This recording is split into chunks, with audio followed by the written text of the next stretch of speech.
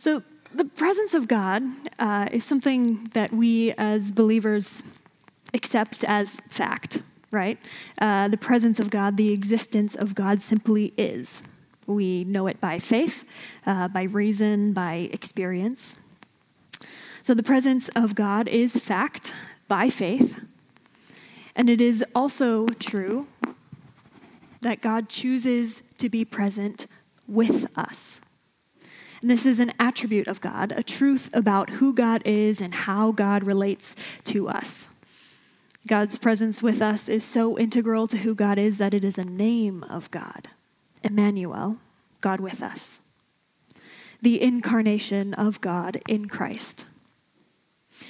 So we have here two things, the reality of God's presence and the relationality of God's presence. We'll think about both of these things through the lens of the Psalms and some of the names of God that speak to how God is present with us. And if this sounds like a lot, it kind of is. But I find that learning about God is kind of like drinking from a fire hose. Or I think of Moses, who asked to see God, and God says, that's going to be a little overwhelming for you, but you can stand and put your back to me and your face in the cleft of the rock, and I will pass by. You will know that I am there. And Moses leaves that encounter overflowing with leftover glory, simply after being in the presence of God. So much so that he has to cover his face because he was shining so brightly that the people could not bear to look at him. And that's not even our main scripture today, but the Bible says so many things about God's presence, contradictory things sometimes. The presence of God is unbelievably glorious, but intensely personal, bright like a roaring fire, but comes to us in a whisper, beyond time and with us in time. I think that God resists our every attempt to put him in a box because God doesn't want to be in a box. God wants to be with us. So if God is with us all the time, why don't we notice all the time? How could a presence like that slip under the radar?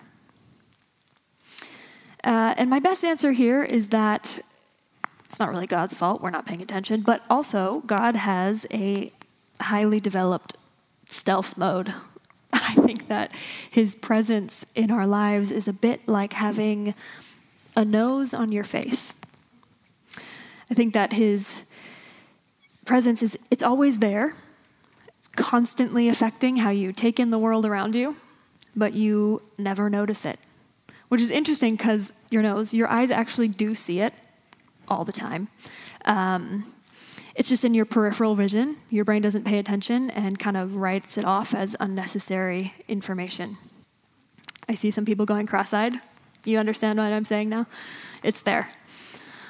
And the analogy does break down a bit because while your nose isn't worth noticing often, unless you want to be permanently cross-eyed, God's presence is worth noticing. So, we're paying attention today. And Psalm 139 describes God's presence like this. O Lord, you have searched me and you know me. You know when I sit down and when I rise up. You discern my thoughts from far away. You search out my path and my lying down. You are acquainted with all my ways. Even before a word is on my tongue, O Lord, you know it completely. You hem me in, behind and before, and lay your hand on me. Such knowledge is too wonderful for me. It is so high I cannot attain it. Where can I go from your presence? Where can I flee from your spirit? If I ascend to heaven, you are there. If I make my bed in Sheol, you are there. If I take the wings of the morning and settle at the farthest limits of the sea, even there your hand shall lead me, your right hand shall hold me fast. If I say, surely the darkness shall cover me, the light around me become night. Even the darkness is not dark to you. The night is as bright as the day, for darkness is as light to you. For it was you, O God, who formed my inmost being. You knit me together in my mother's womb. I praise you, for I am fearfully and wonderfully made. Wonderful are your works. I know them full well. My frame was not hidden from you when I was being made in secret, intricately woven in the depths of the earth. Your eyes beheld my unformed substance. In your book were written all the days that were formed for me, when none of them yet existed. How weighty to me are your thoughts, O God. How vast is the sum of them. I try to count them. They are more than the sand. I come to the end. I am still with you. This is the word of the Lord. And there are 4 main dimensions of God's presence that I think this psalm highlights for us. We've got the omnipresence of God. There's a couple omnis about God, omnipresence, omnipotence, and some others. And this one describes the all-encompassing, inescapable presence of God. Then we have the extratemporal presence of God. And this is really just a nerdy way to say that God is outside of time, not bound by time the way that we are. And this could be a sub-point of omnipresence. I just bring it up because the psalm does, and I think it's really interesting. Then we have the pursuing presence of God and the personal presence of God. The first 2 are basic factual realities, and the second 2 are relational realities, relationalities, if you will. So, omnipresence. The very first book of the Bible teaches us that God is creator, whose word and breath shape and animate God's creation, every inch of it.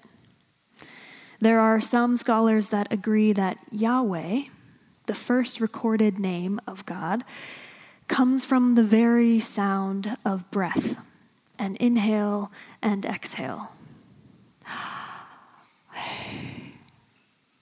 This name reminds us that our God, our Lord, is the breath of life, present in every inhale and exhale of everything that breathes, omnipresent. The psalmist here cannot even fathom being able to flee this presence of God.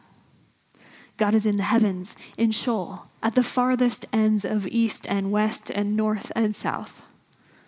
God is so intimately and inescapably present that there is no thought that is secret from him. No step away onto a path where God is not.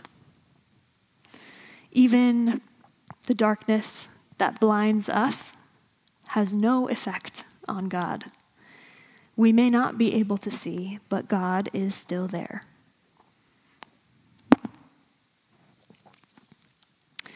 Extratemporal presence.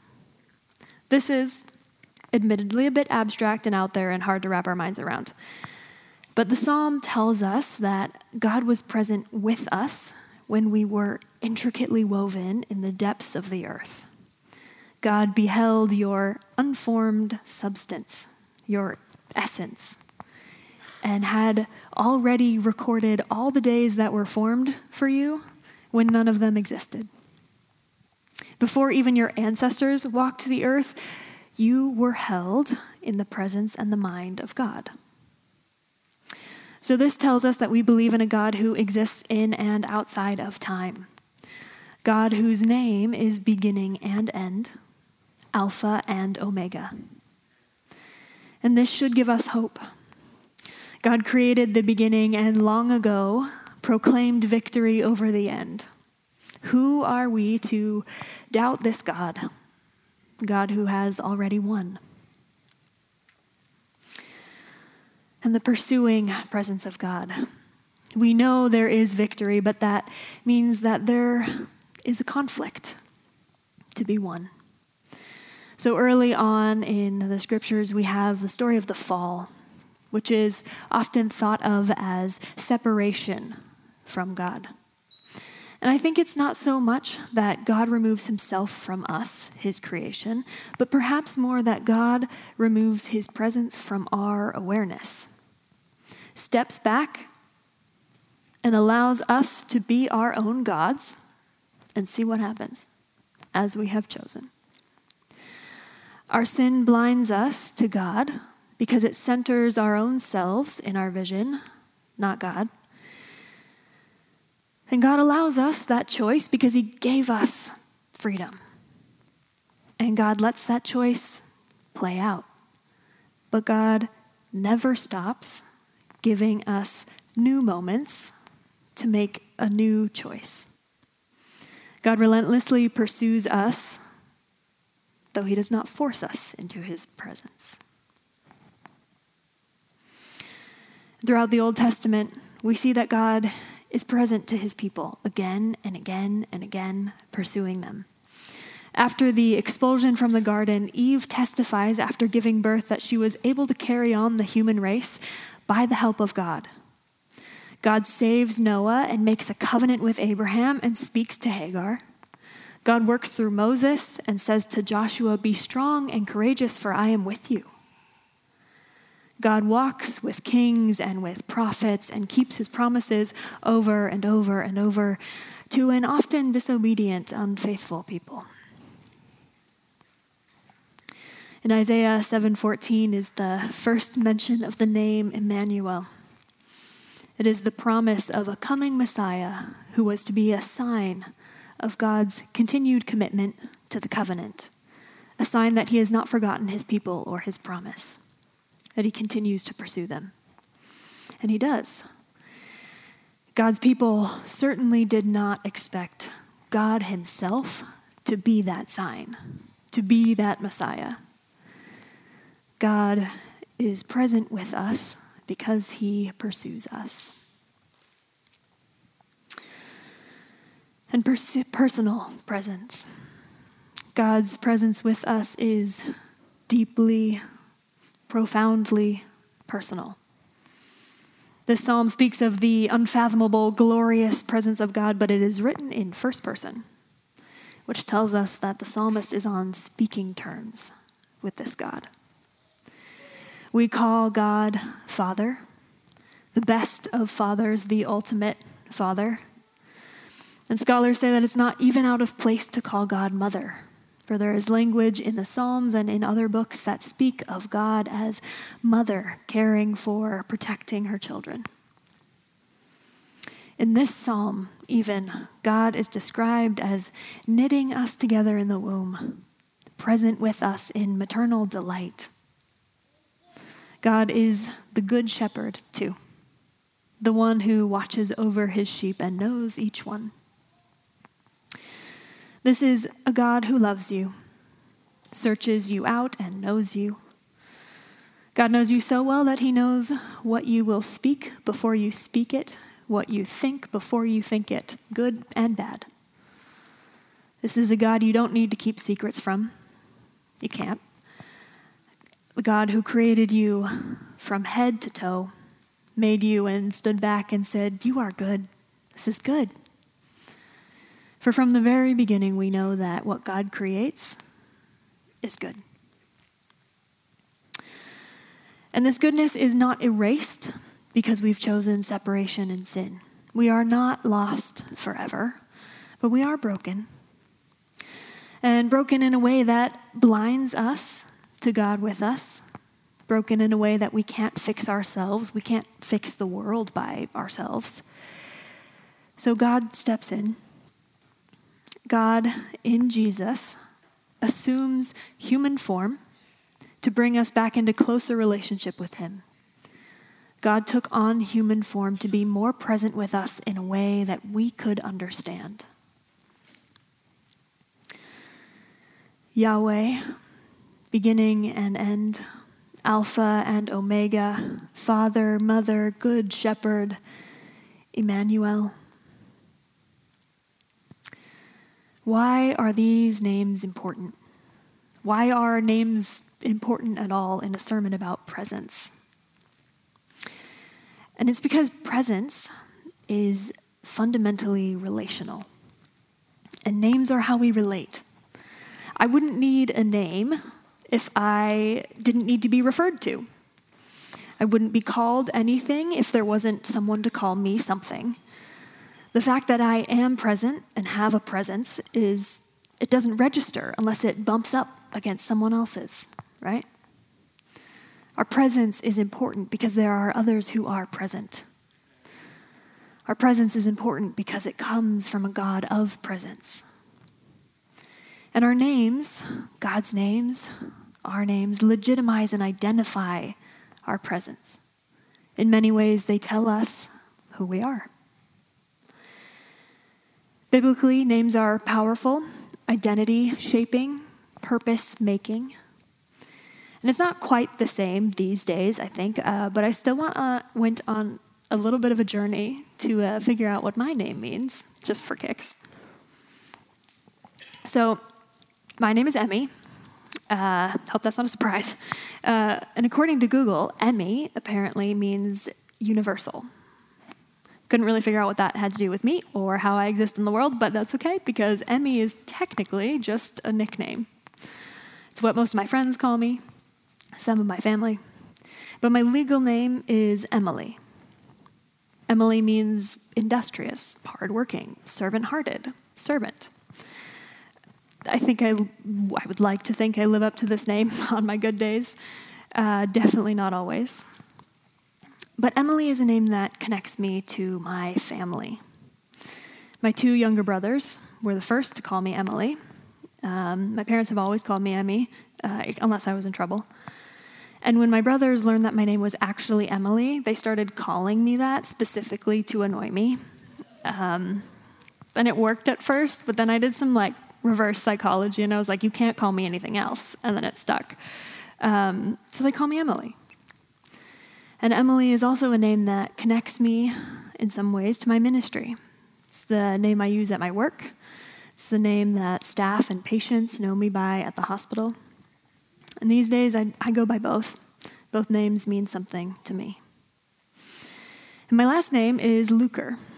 When I first looked it up, Google linked Luker to an Old English word meaning keeper of the moor or marsh. So with Emily, servant, and Luker, I've been teasing my parents that they so creatively named me servant of the swamp. Real flattering, right? Turns out Luker, thankfully, is actually German. It connects me to the little drop of German heritage I have underneath a lot of Finnish and Swedish.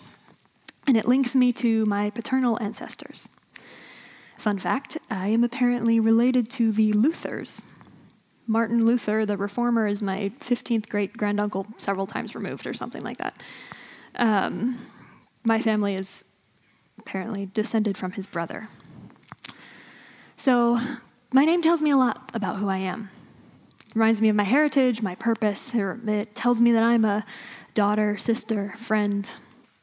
These are ways that I relate to others and ways that I am present with them. These are ways that I relate to God. I don't know, maybe I'm missing my calling as some kind of swamp hermit. I don't know. It's possible. I'm kidding. The most important name that I bear, that we all bear, the name that tells us who we are the most, is child of God. But there are days when this doesn't feel true. Days when we don't feel like children of God, don't feel God's presence with us. I think it's safe to say we've all experienced feeling far from God, cast aside, forgotten, alone, lost in the wilderness, in the darkness. There is brokenness, injustice, cruelty, suffering. We saw it yesterday in Buffalo. We see it here. We cannot fix it on our own, and we wonder where God could possibly be. Psalm 139 ends with a paragraph I did not read because it feels like it does not fit this lovely psalm about God's presence, and I did not know quite what to do with it. The last paragraph talks about hatred and enemies of God, and the psalmist asks God to smite them, to wipe their wickedness from the earth.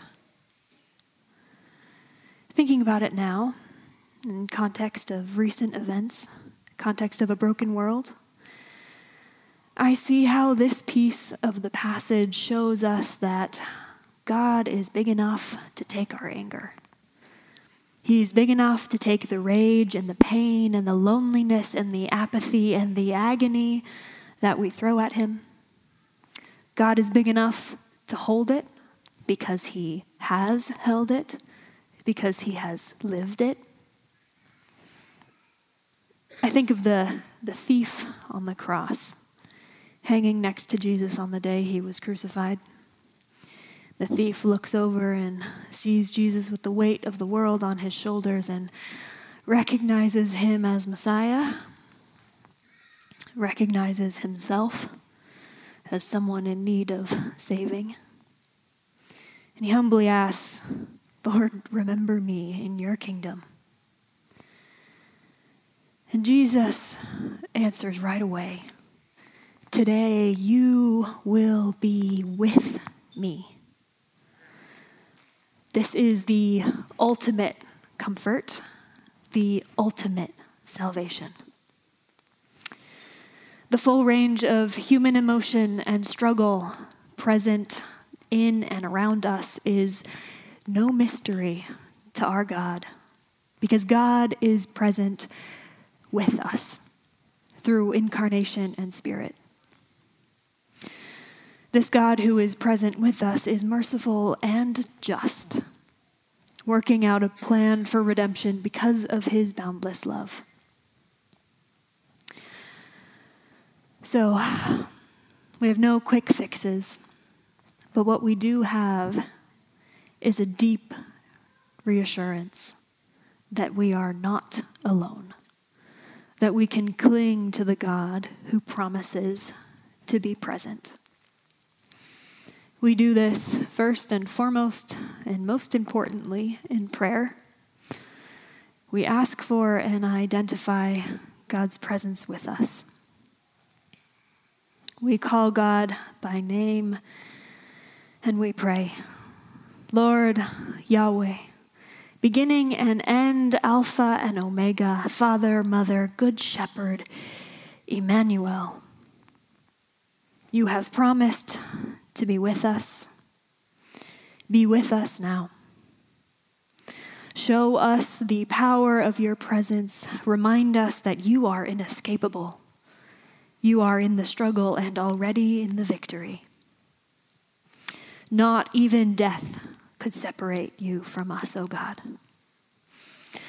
Help us to see you and forgive us when we don't, and pursue us anyways. Call us by name, O God. Remind us that we are your children. Train our eyes to see where you are at work and to join you there, acting justly, loving mercy, and walking humbly with you. In the name of our Savior, who is one with the Father in the unity of the Holy Spirit, now and forever. Amen.